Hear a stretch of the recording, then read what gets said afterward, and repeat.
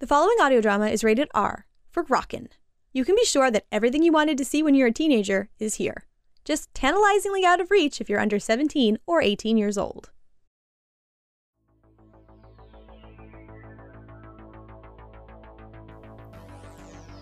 This is Derek Graziano, host and producer of Rolling Misadventures. We are a tabletop show that brings podcasters on to take a break and play a game with us. Afterwards, I take those game sessions and blend our improvised acting with an audio drama spin into 2-episode story arcs. While we do keep 2 shorter stories, this does allow us to hop across genres. We are a rated R show, so please keep that in mind as you check out any of the settings that may interest you. A fine example of what we do can actually be heard in the Clam Magnet Mysteries, one of my personal favorites. After finding a body on a cruise ship, our cast is left pointing fingers at each other as they rush to find a killer before they too become a victim.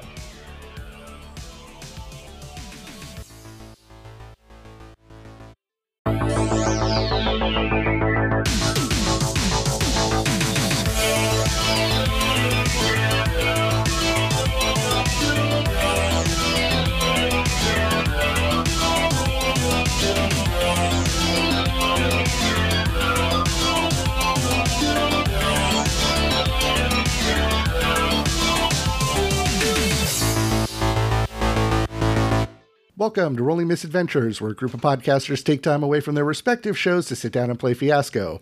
I'm your host, Derek, once again joined by Megan. Yo. And this time around, we have a whole bunch of guests, so we'll just kind of go around the table.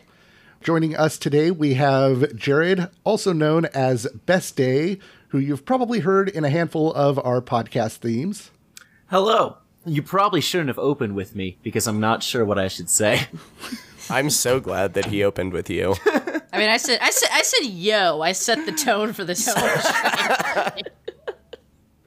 And then from Corbin versus the World over at NOCO FM, we have Corbin. Hello, yes, it's me, your hero, Corbin David Alba. You can find me on Corbin versus the World on NOCO FM, yelling at clouds and playing tunes that delight your eardrums. And also joining us, tying in with Corbin versus the World and NOCO FM, we have Addie. That is I. I am Addie. I'm also the one they call Chicken. You know, I set the bar real low with yo, and all 3 of you managed to just completely vault over it, doing 360 backflips. I know. It was a virtuosic display of introduction. So this time around, we are playing the Fiasco playset of The Closed Circle by Sandy Pug Games. And that playset starts as such. There has been a murder. Before you is a corpse. This person was a friend, a stranger, a father, a mother, a wife, a husband, but now they are dead, and the killer is among you. That's very inclusive casting. It is. You and the people around you are trapped here, in this remote location. Maybe it's a train or a remote ski lodge. Perhaps you're locked in the parlor room or a steamer headed for Greenland. Regardless, you're not going anywhere, and neither are the suspects. Luckily, one of you is a legendary detective, known the world over for their uncanny ability to pick away at a mystery until the truth is all that remains. Find the killer amongst you, discover what happened to the deceased, and try your very best to not share their fate. Unless, of course, you're the murderer. Then your job is much easier. Don't get caught. Ooh. I'm a lyrical gangster murderer. No one knows that song. It's a great song.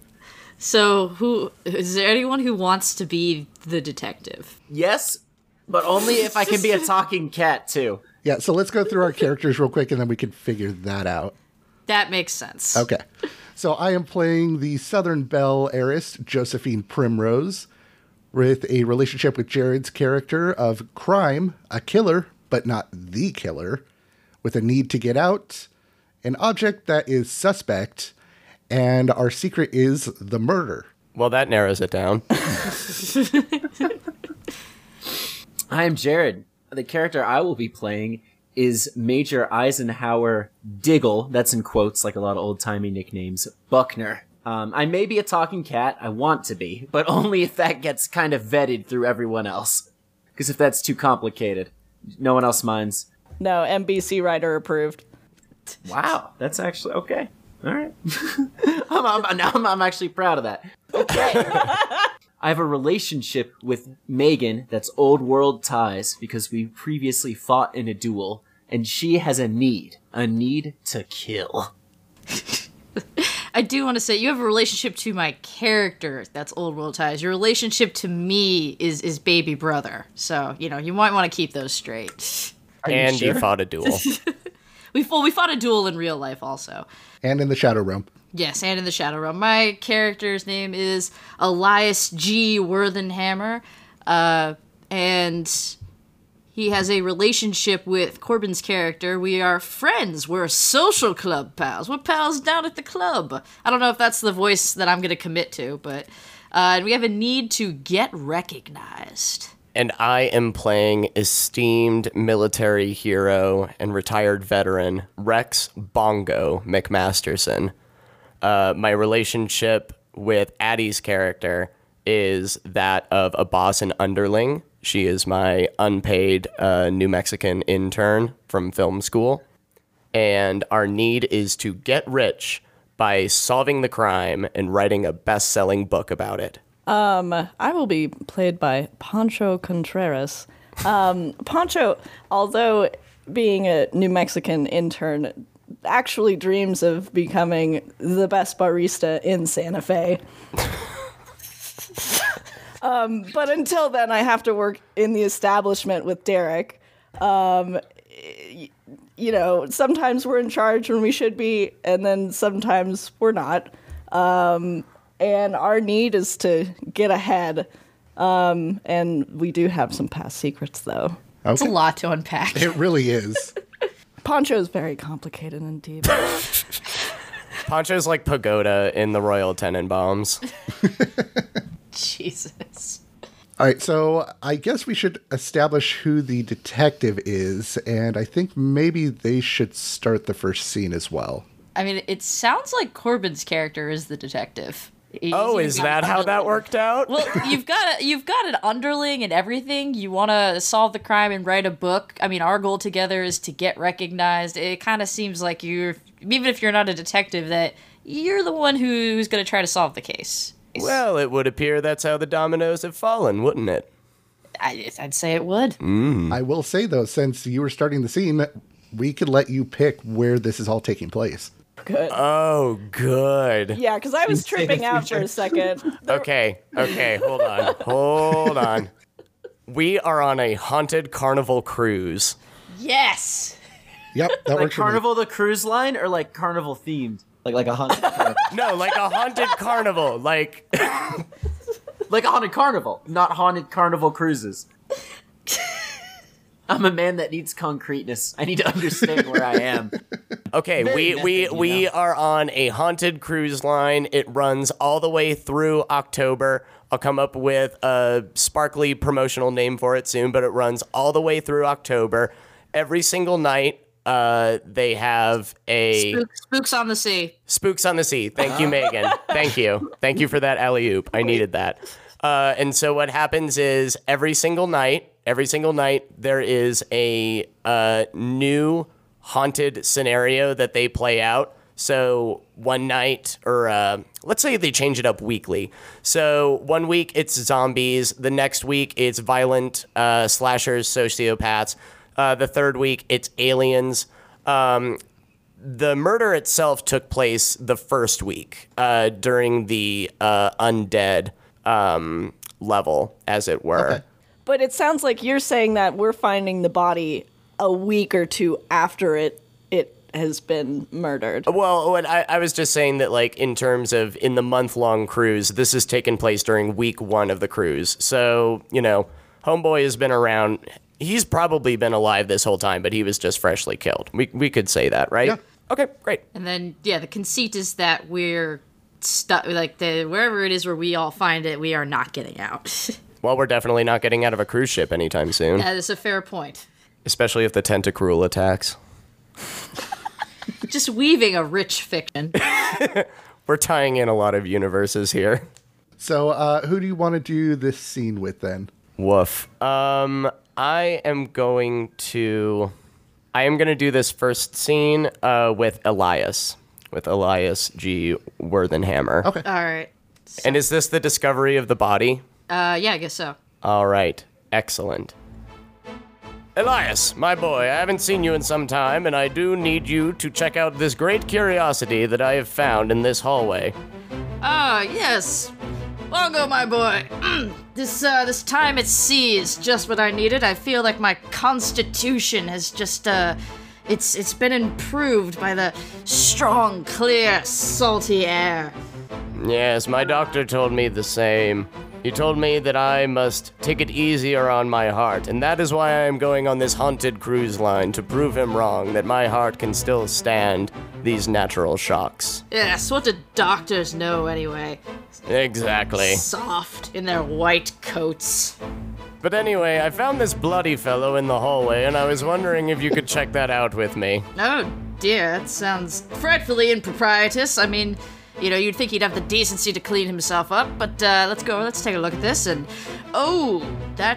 As you can see, it's a little bit of a messy show. There's blood on the walls, blood on the floor, and I really didn't want to bother any of the staff because it looks like they did a good job of cleaning this place up, and I didn't want to ruin their day this early in the game. Oh dear, that definitely should not bend that way. Oh, absolutely not. I saw somebody's arm end up like that in the war. Yes, indeed. And I'm pretty sure also that the leg is typically attached to the body on most folks, but, you know, I don't want to make broad generalizations and assumptions.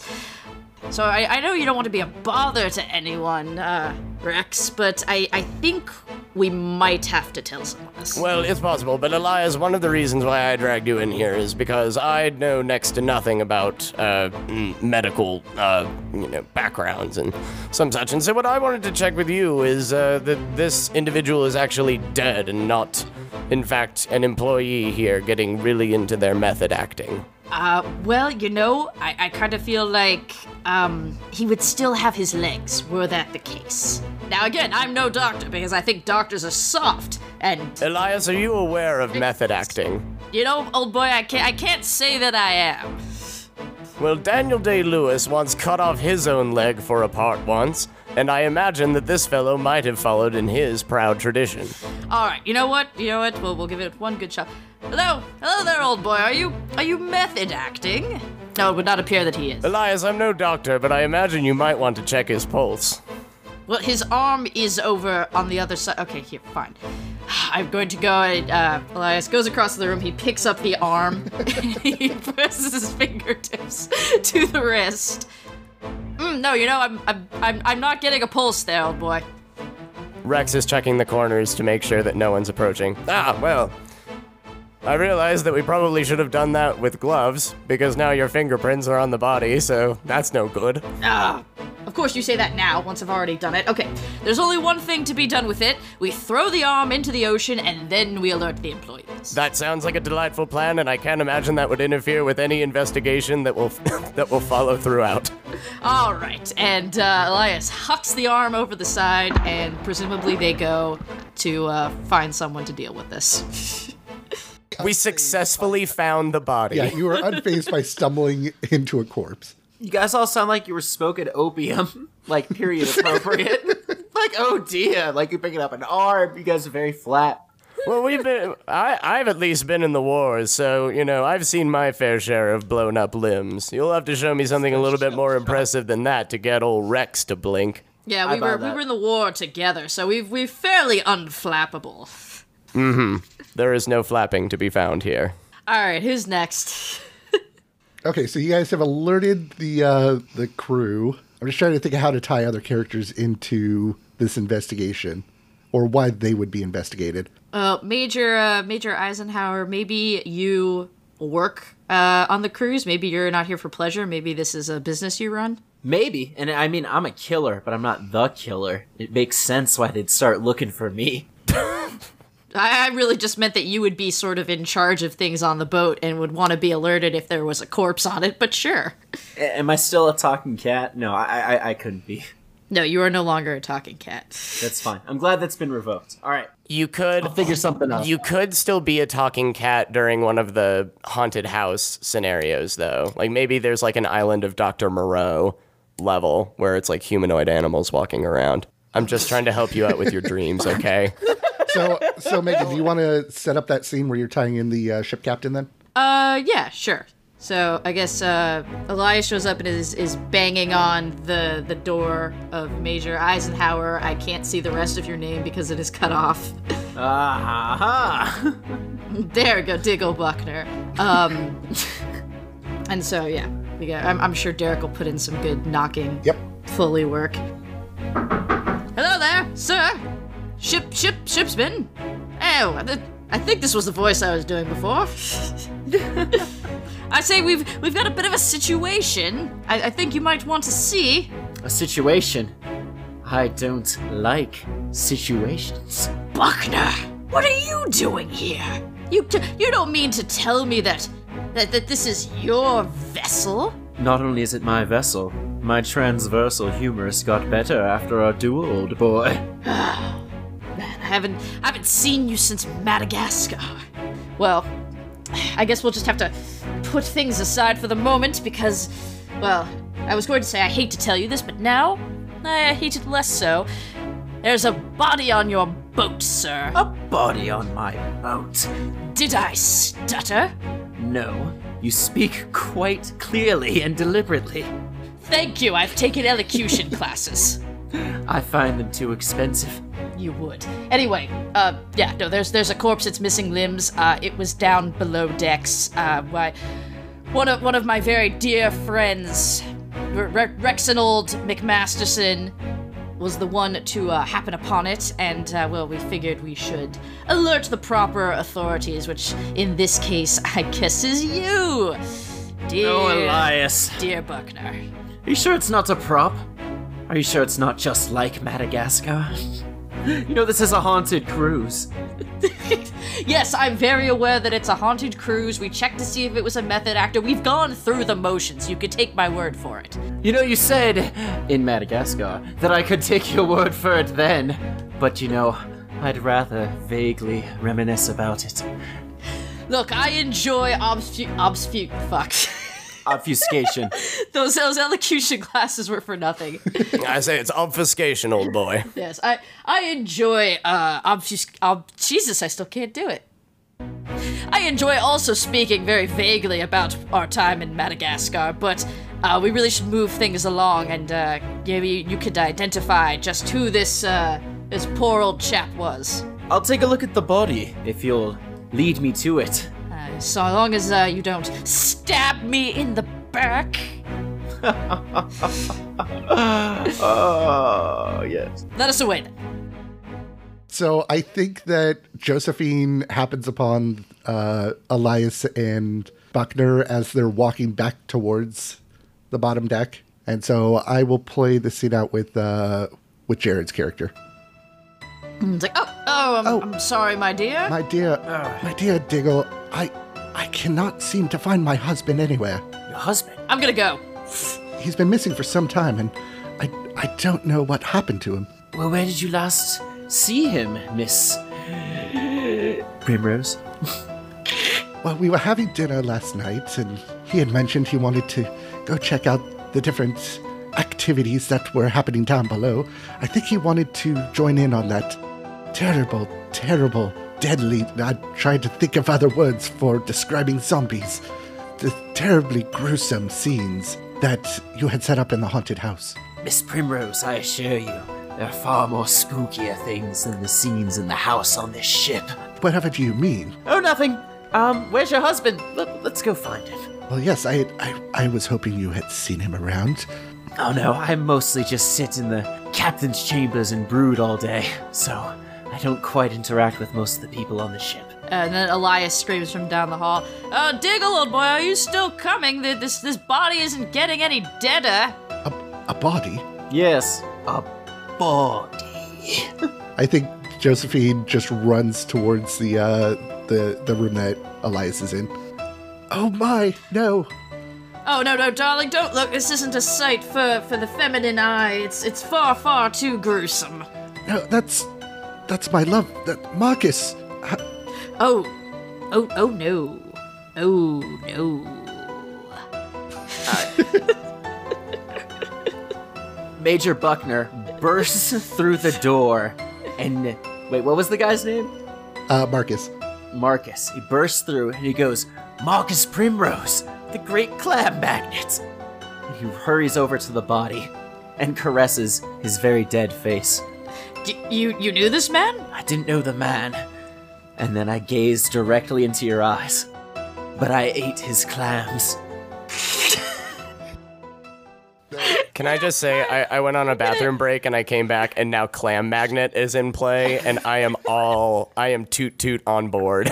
Your lover, Marcus Primrose, the clam magnate, is dead. Also, Clam Magnet is definitely my math rock band. Yes.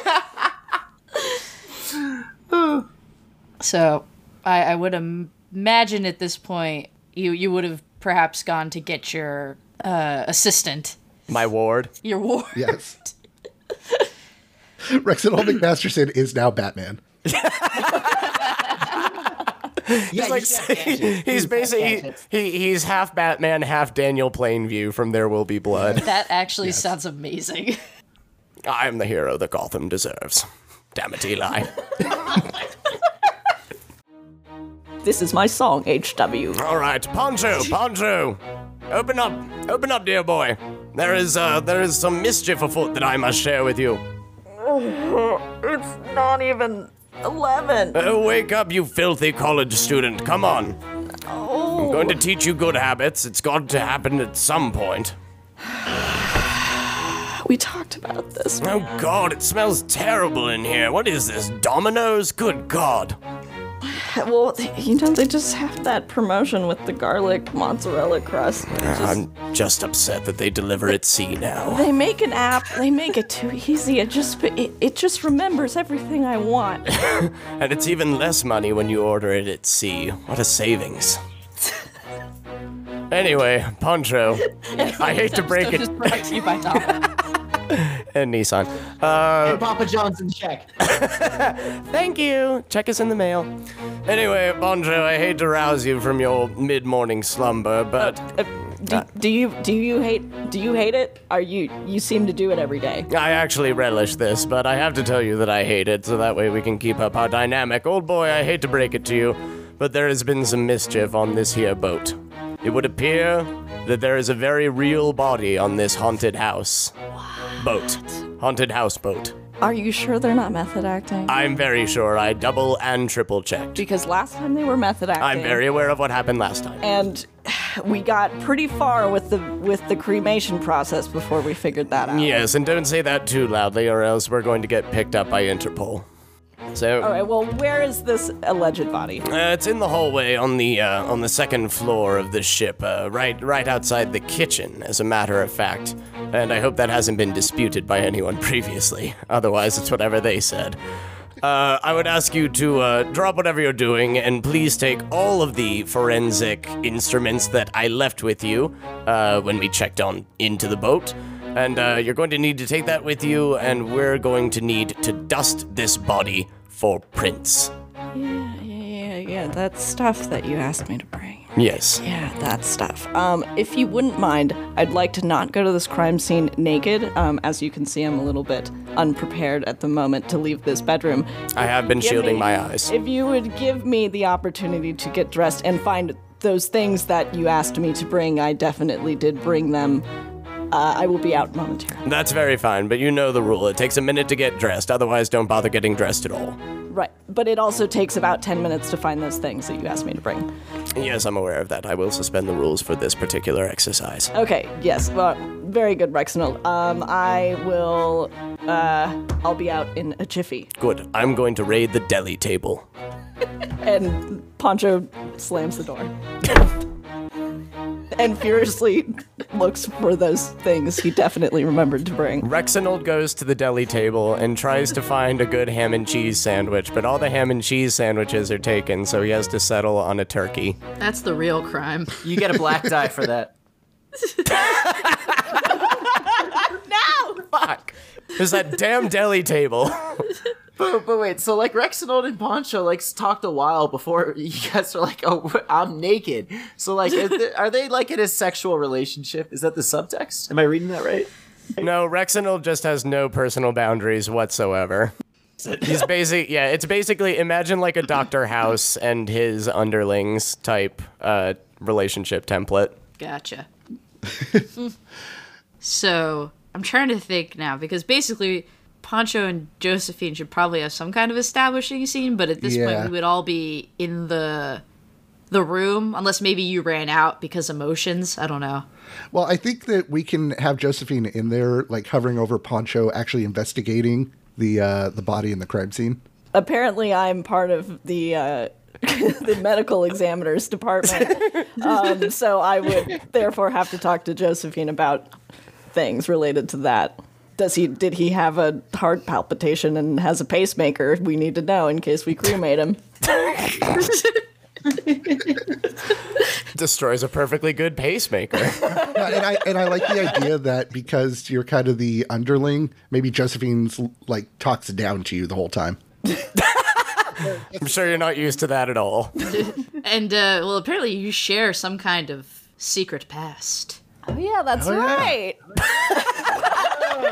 Wow, you buried that one deep, didn't you? Josephine! Oh, yeah! I remember. Oh, yeah.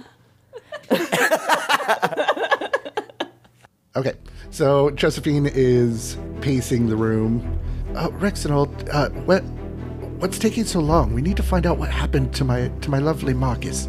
Well, that depends what you're asking on what's taking so long. If you're talking about the examining of the corpse, I would say it's because Poncho still isn't here yet. And as far as the other thing, I have no idea. I only know exactly what's 5 feet in front of me, and that's it.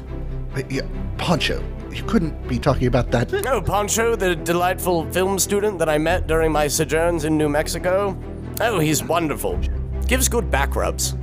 I mean, the back rubs are fine, but after the mishap we had at the clam factory that... Clam Factory is my synth pop. Clam Factory, yes. After that mishap at the clam factory, how could you possibly trust Poncho to examine a dead body when they couldn't even tell the difference between a real and a fake one? Understand, my dear Josephine, that us of the McMasterson clan, we possess the ability to see through into the human soul, and I have looked into Poncho Contreras' soul, and I have seen a good, faithful, loyal, beating heart that does not murder.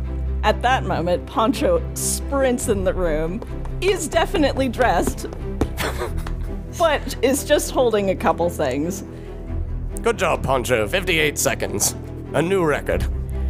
Okay, so I have the camera. I don't have the memory card. So the camera's pretty much useless, so we can't really take photos. But hey, that's why they invented cell phones, right? I also couldn't find the numbers, so I managed to go to the front desk and get some Post-it notes so we can just, do the one, it's pretty much the same thing. You don't have to have the little proppy teepee number things to be legitimate crime investigating in any way. So, and that's about it. That's all I could find. Rexinold takes Poncho's cell phone out of his hand, throws it to the ground, and smashes it underneath his boot. That is what you get for lack of preparation. Now you must sketch the body. Oh, my dear Rexinold, how can we trust this Poncho? This is exactly what was happening at the clam factory. This is just beginner's jitters. You need to understand, Josephine. When someone is just getting involved in the field, they need to take their licks. They need to make mistakes. And it's important that we provide a safety net for people like Poncho. Because if we kill their enthusiasm now, who's to say what missed investigations will happen in the future? I suppose. So Poncho is just kind of squirming around the body a little bit, just trying to act like Poncho knows anything about crime investigating. But Poncho does notice the body no longer has an arm. Good catch, good catch. So Rexinold, did you know this body didn't have an arm? I think maybe you think maybe That did catch my attention, yes. You think maybe that has to do with why he's dead? Well, the thought occurred to me at a couple points, dear Poncho. I mean, there is blood everywhere. To be fair, we don't even know if this blood is actually the victim's. Also, do we know the victim's name? Marcus? Oh, good God, I'm sorry. That must have been when I was in the bathroom. Oh, dear Marcus, no. I didn't recognize your face at first, being covered in blood. Hey, Rexinold, speaking of which, do you mind coming over here and talking to me real quick? Oh, yes, absolutely. Rexinold stoops down next to Poncho. What's Josephine Prismos doing here? That's an excellent question, and I wish I knew. When did she get married to Marcus? Approximately, oh God. Rexinold stands up. Josephine, Yes. when did you get married? We've been married for at least the last 6 months. Rexinold crouches back down next to Poncho. About 6 months. 6 months? I worked at the clam factory like 4 months ago. They were married when I was there. Egad, that sounds significant. I'll tell you what. I've got 3 deli sandwiches. You meet me in my room in 1,500 hours, and we're going to go over this data. Okay, well, don't let her know, but she seems to be one of those black widows. So, I think... She doesn't look like a spider. You know, I can hear both of you. I'm standing right next to you. Not now, Josephine. We're talking about spiders. At this point, Elias just sticks his head back in and is like, oh, are we still dealing with like a corpse issue here? Because I was just up on the Lido deck getting a cocktail, and I wondered if any of you wanted... Oh, hello there, Poncho young man. How's it going? If any of you wanted a daiquiri. I will take a daiquiri. Because someone needed to break up this scene. Rexinold goes into the nearby kitchen and grabs a cocktail napkin and hands it to Poncho. There, sketch, now. You're a wonderful artist, I know it. Show me your gift. Poncho draws a stick figure with no arm. And Josephine, just in a huff, walks out of the room. Fine, I'll eat these sandwiches myself. Hey guys, it's your host Derek with a quick intermission. First up, I want to give a super special thank you to all of the wonderful people that have been supporting us on Patreon and helping make this show possible. We have Ben, Kate, and Sarah. It's thanks to them that we're able to pay for things like our hosting and our website and all the other fun projects that we have coming up. If you would like to get a shout out on these episodes, make sure to visit patreon.com/rollingmisadventures, where for as little as $1 you can get your name in the intermission, or for a few bucks more a month, you can get bonus content, stickers, and all sorts of great stuff. And with that aside, we do have the announcement that Rolling Misadventures is going to be participating in the 3rd annual Livestream for the Cure event. We're actually going to get together and do a live episode of Rolling Misadventures streamed on Twitch to help with raising money for cancer research. It's an awesome event and we are honored to be a part of it. And we would love to see you guys come and hang out and watch this thing just kind of fall apart when we do it live. We will actually be doing our live episode on Sunday, May 19th at 10:30 a.m. Pacific or 1:30 p.m. Eastern, but it's going to be a lot of fun, and again, we would love to see you guys there. I'm going to quit rambling. Let's go ahead, play a promo for that event, and get back to our story. I'm Nick. And I'm Justin, and we can't believe it's already time for the 2019 live stream for The Cure. Thanks to our amazing peers, listeners, and supporters, last year we crushed our goal of $5,000 for the Cancer Research Institute. The Cancer Research Institute is funding research into immunotherapy to create a future immune to all forms of cancer. Every single cent we raise goes to them. And they're also rated over 92% on charitynavigator.org. This year, we're aiming our sights even higher with our most ambitious event to date. Join us May 17th through the 19th on twitch.tv/epicfilmguys for 40 hours of live content from us and other amazing shows who will join us to try to reach $7,500. Please visit www.livestreamforthecure for more information or to find out how you can be a part of the event. Together, we can make a difference.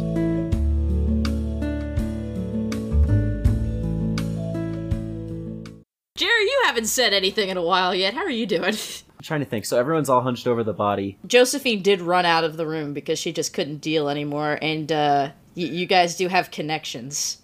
Gotcha. Yeah, we could go that route. Gotcha. All right, yeah, let's do that. Okay, so Major Buckner approaches Josephine as she runs out in, a frenzy of of clam magnet death-induced sadness, which is very difficult to get out and actually say those words. So Buckner approaches Josephine. Surrounded by idiots on this boat. How could we ever hope to solve this murder of my husband? Josephine, I have something very secret that I need to tell you. Yes, Diggle, what is it? I know the weapon that killed your husband, because a long time ago, I used the same exact one. And what? Well, do tell. You can't just drop this bombshell on us. It was with a special kind of clam. A clam that's born once every 10,000 years. You don't mean... Yes, the death clam. The deadliest razor clam in all of the lands. Its power is unlike anything I've ever seen. It is said to have escaped from hell itself while Satan was fishing for it. I know Marcus, he would tell me about this clam, but I always assumed it was just a myth. It's no myth, but I had sealed it away, and you have to believe me, Miss Primrose. This can only mean one thing at all. This means someone has released the killer clam of death. Oh my God. Well, obviously then, if someone used such a terrible, terrible monster against my husband, this must be personal. I mean, the implication that they would use clams to take out the magnet of clams. Surely it must have been quite personal. I have a suspicion, and I'll share it with you, Josephine, because I can trust you. Yes. I can't trust Elias. I can't talk about Madagascar, but I can talk about how I can't trust him because I can't talk about Madagascar. I think the killer is on board this ship, and I think it might be someone who had a lot to gain from your husband's death, someone who wants to replace your husband, and someone that isn't me. Well, then obviously I must be in some sort of danger on this boat as well. If they're trying to replace my husband and take over the company, they would be taking me out as well. Yes, it's quite dire. Here's the situation. I think we need to meet up with the detective. What's his name? Rexinault. We need to find the detective, and we all need to stay together. Splitting up is a bad idea at this moment. The clam of death could be anywhere. I like Buckner's great deduction that the killer is on the boat. So far, let's appreciate that our characters have established A, that someone is dead, B, that an arm is missing, and C, that they're on a boat. Doing an improv is so hard. If I just had like 30 seconds beforehand to write anything. We're all just playing some jazz up here. It's great. Something. Well, now we have magic clams and things like that. Okay, actually, I have an idea. Well, Rexinault and Poncho are going over their notes in their deli sandwiches. There's a knock at the door, and it is Elias. It's Elias G. Wither. Old boy, Bongo, open up. It's Elias. Just a moment. Just let me clean up these sandwich crumbs real fast. Must always have a tidy room. All right, Elias, wonderful to see you, old boy. Any developments in that old stiff up in the hallway? Well, as you are the detective, old chap, I would have assumed that you would have them, but, well, actually, yes, kind of, in a way. This was a very circuitous way to get to the point, but, I'm all a Twitter, what with these goings-ons. There are 2 points that I feel we should go over, and he glances over at Poncho, in private. Poncho, earmuffs. La la la la la la la la la la la la. Sotto voce, Poncho. Sotto voce. Sotto voce. All right, we're safe. Okay, so the first order of business is the arm that I hurled over the edge of the ship, that's not going to be an issue, is it? It seemed like the thing to do at the time, but now I'm a bit worried that might come back and bite me in the ass. Well, you need to consider that the reason that you threw that arm over the railing was to cover your own ass, because your fingerprints were on the body. So in that sense, you made a wonderful decision. You told me to check. I was on your advice. I was following your request. I think it's important that we recognize that the past is in the past, and the only thing we can do is continue to step lively into the future. Now, old boy, I understand. Very true. Yes. Stiff upper lip. Yeah, stiff upper lip, yes. Don't cry over severed limbs. So, Elias, oh god, I lost my train of thought. Well, I had a second point. That was really only point the first. Point the second, and perhaps more imperative. I know you did just say don't look to the past, but it is sort of relevant to that, and that is that the shipsman, as it were, Eisenhower, Diggle, Buckner. I know Diggle very well. And so do I. In fact, we once fought a duel in Madagascar. It was meant to be to the death, but there were complications of a sort that I simply can't go into right now. It's just too much. But suffice to say that if there's anyone on this ship who I believe has the capacity to kill, I think it's him. In my time in the army, I heard tales of Eisenhower Diggle Buckner's regiment, and I know that that man does not run a very tight ship, and the fact that he is currently running his ship does nothing but ring with dramatic irony. And believe me, Indeed. I have my suspicions of Diggle as well. I was going to conduct a private interview with him, but if you would like to accompany me for said interview, I'm sure I would appreciate the support. Oh, yes, I would very much so enjoy that. I think also it would, keep him on the defensive, keep him on his toes. I don't know if anyone really ought to be alone with him. No, and I suggest that when we encounter him, we conduct a good cop, bad cop kind of dynamic. I, of course, will be the bad cop. Why don't I get to be the bad cop? Because I am the detective. Well, yeah, wouldn't that sort of make you the good cop by default, old... Not necessarily. Not when you read crime novels as much as I do. Oh, I'd always wanted to be the bad cop. Listen, if it means that much to you, this time around, you can be the bad cop. But if you're going to be the bad cop, you need to actually commit to the role. You need to actually be a bad cop. You need to kick them in the shins, you need to insult their mothers, and you need to let them know that they need to cooperate. And you don't think I can do that? That's perhaps the role that I was born to play. We Worthing Hammers have a long and storied history of kicking people in the shin and insulting their mothers. I believe in you wholeheartedly, and we will see that on display when we go and encounter this Buckner character. All right. I should say we do. Perhaps you could leave your man, someone to keep an eye on poor Josephine. She doesn't need to be a part of any of this nasty business. No, of course. Pancho, remove your earmuffs. Oh, God. All right. Yeah. Do I get to be involved in any way this time? Pancho, you have a very important job in this next undertaking. You need to keep an eye on Miss Josephine Primrose and make sure that no harm comes to her like her late husband. Oh, I don't know about that.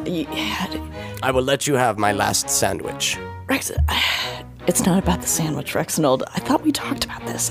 I'm not totally sure that Josephine and I, after the clam incident and the clam factory and the clams... Now, Rexinold, understand that the only way that we can move past the past is to move past it, so you must move past your past. Old boy, I don't mean to interrupt, but your name is Rexinold. Oh, yes. Of course. Elias, he does this actually all the time. Sorry, I took a lead pipe to the temple 10 years ago, and ever since then, I kind of recognize others as myself. It's kind of like a being John Malkovich situation. Yeah, he actually thought I was his Pancho once. Yes. Quite sure. Yes, so anyway, Pancho, you must recognize that the past is in the past and all the past things that I said about the past. So, don't care about the past. Go and observe Josephine, and if you do not get your stipend. Are we clear? Well, can I bring the Jewel LPs? Yes, you can bring the Jewel LPs. Okay. Well, Leave me the Amy man. Okay, so... and you're serious about the turkey sandwich? I am serious about the turkey sandwich. Take the turkey sandwich, take the Jewel LPs, leave me the Amy man, and let's call it a deal. All right, boss. Good, and then we do our secret handshake. 12. So we have 2 more scenes to play out for this act. Okay, I think that works out perfect, because then we have the interrogation, and then whatever can go on with Josephine and Poncho. Yeah, and I kind of want to save that for the last scene. Okay. All right. Building the palace intrigue. No pressure. All right, then it's interrogation time. Oh wait, so Buckner and Josephine were together, right? Josephine, dear, I know this is a very terribly difficult time for you, emotionally, physically, spiritually, but we're going to need you to exit the premises currently. The good detective and I have to have a word with Mr. Buckner. Josephine, I want you to stand back. Don't worry, I'll defend us. I have a degree in logical hydroprophecy and experimental astrology.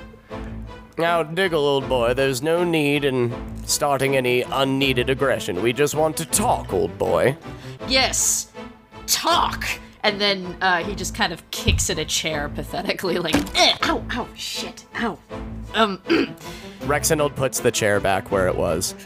A deliberate display of aggression, just like Madagascar. This is nothing like Madagascar. You tell that to every wooden spoon I can't use anymore. Meanwhile, Poncho's standing there holding the turkey sandwich and the Jewel LPs. Boy, take Josephine out of here. Buckner, take a seat. How about I take a rematch? Oh, I'm always ready to go if ever you are, which is also a thing I said to your mother. How am I doing? Am I doing good? You're doing all right, but I feel like we're pushing things into a little bit of a little bit of a duel-y territory, and I want to kind of move it back into a little bit more of an interview-y type thing. So, Mr. Diggle, can I call you Mr. Diggle? The only person that calls me that is your mother. Oh, burn. Now, Mr. Diggle, I'm going to need you to take a seat so you can answer some questions. If you do not want to do that, then I can simply leave and find another turkey sandwich and leave you alone with my good friend Elias. Do you want to walk with Elias, Major Eisenhower? Also, you don't have a turkey sandwich. I'm taking this turkey sandwich. Josephine, come on, we're gonna go eat this together. So we're leaving. We're actually out of the room now. Going down the hallway. Now that all the turkey sandwiches are out of the room, I guess I'll sit down. I didn't know that was a complex for you, but okay then. If only you remembered Madagascar. No, he wasn't in Madagascar. I swear to God, I'm going to pistol whip the next person that says Madagascar. Now both of you stop it. We both know it's a mysterious place and it doesn't get infected with diseases. We all know about Madagascar, but what's important right now is the dead body missing a couple limbs, and its head is covered in blood, and everyone's upset, and I just want to get to the bottom of it so I can continue enjoying my vacation. And also get rich by writing a book about this crime. All right, Bongo boy, there's no need to get upset. I remember you're the good cop. You're right, I am. I begin massaging Major Eisenhower's shoulders. Yes, that's the ticket. Shiatsu style. Even better. Now, Major Eisenhower, first things first, tell us how you came to become the skipper of this vessel. Which is, once again, Elias, can you remind me again of what this cruise line is called? I believe it's Spookiness of the Seas? Yes, how did you come to become captain of Spookiness of the Seas, Diggle? Well, I've always had a thing for horror-themed cruise lines, and it's been my goal ever since I wanted to wash my hands of the war, wash my hands of some things I've done in the past. And what were those things you did in the past, Diggle? I shan't say. You literally just brought it up. Perhaps I'm just fishy. With no prompting from me. I'll speak, Rexinold, but you have to promise me one thing. I need to get out of this cruise ship for you don't understand.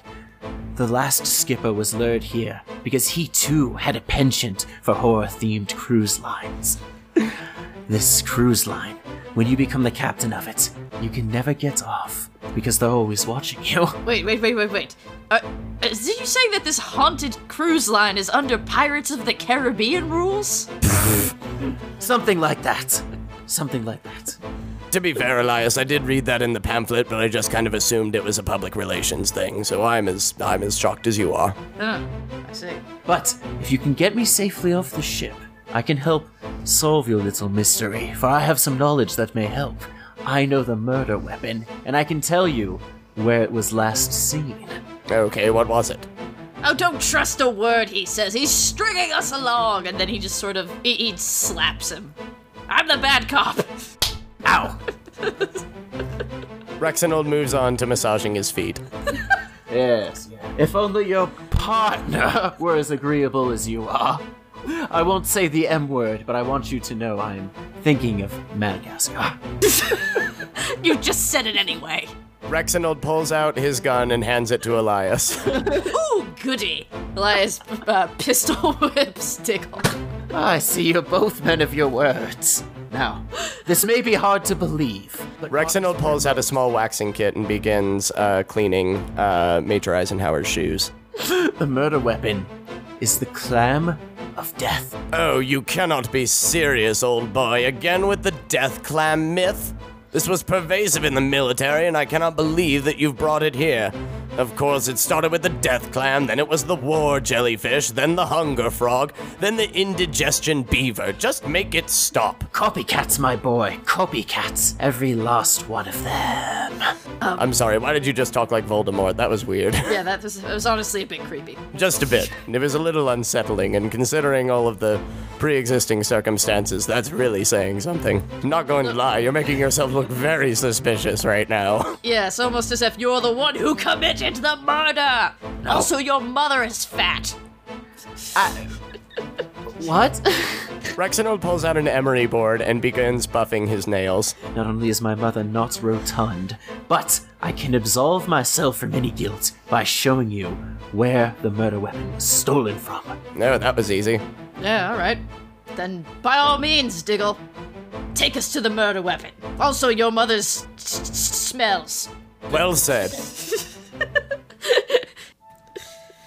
Josephine, so I know this must be so hard for you, especially having to identify the body. I just figured, when my cat died, picking up the pieces, that Jewel album, picking up the pieces, it really helped me grieve in the way that I needed to grieve at the time. So since I had this limited edition vinyl of This Way, I figured we could listen to it together. It might make you feel better. We could talk things out.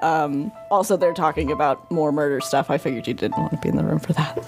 Poncho, I appreciate that, but Jewel was Marcus's favorite artist as well.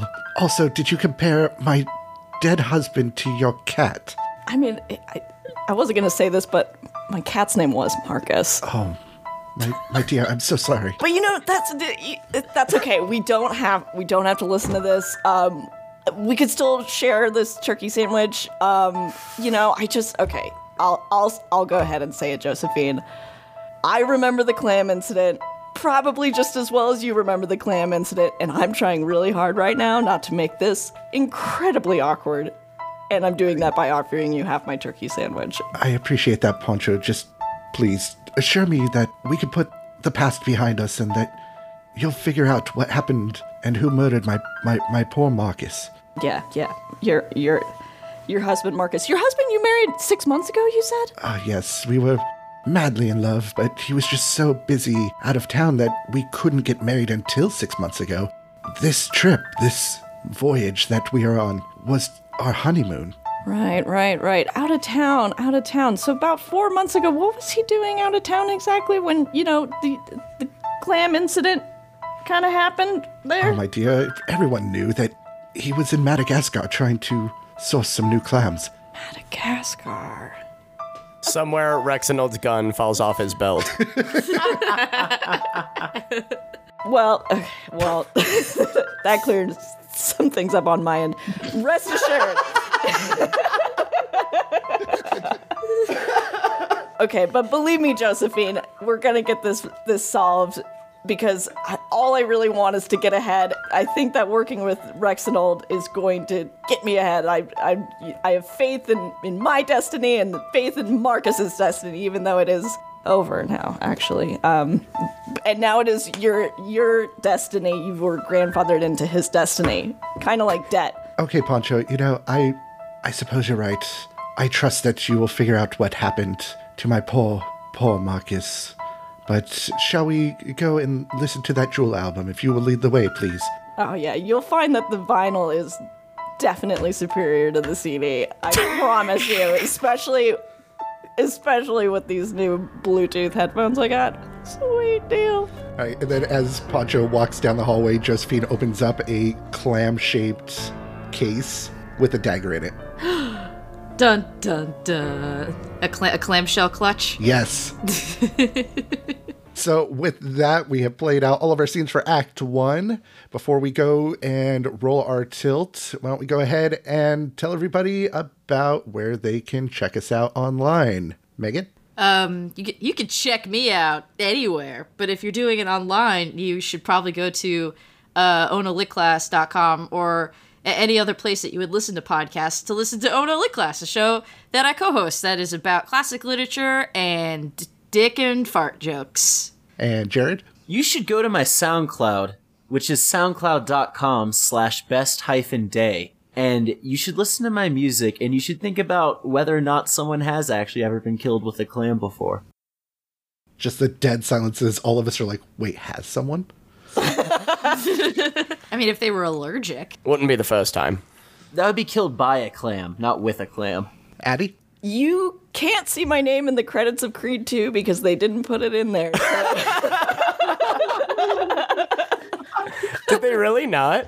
They really didn't. They did, however. Oh, those bastards! They did put the rejected PA's name, who we punted to the camera department.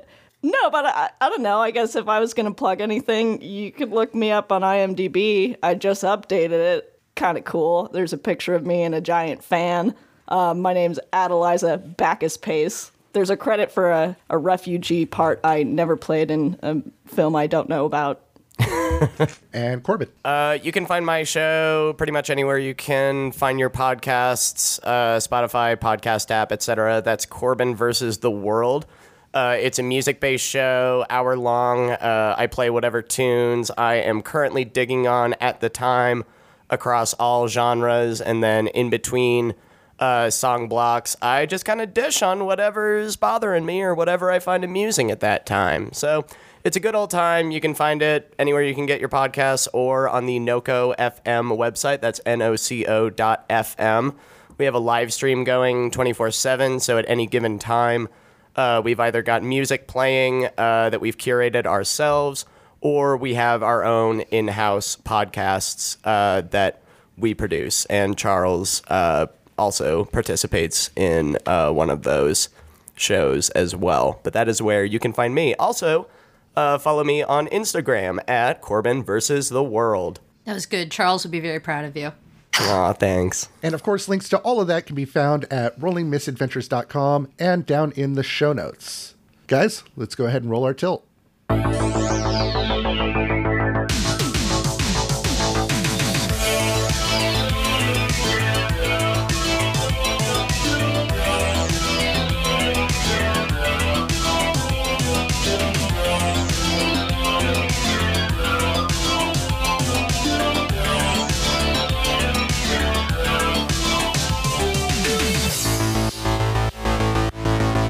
I couldn't hear a single word Derek just said. He was talking about how, like, we have cell phones, but we all talk like it's the 1920s. Like, it's my favorite thing that we are all old-timey, but it's taking place in modern day. Oh, yeah, no, I love it. I love this world that we've created together.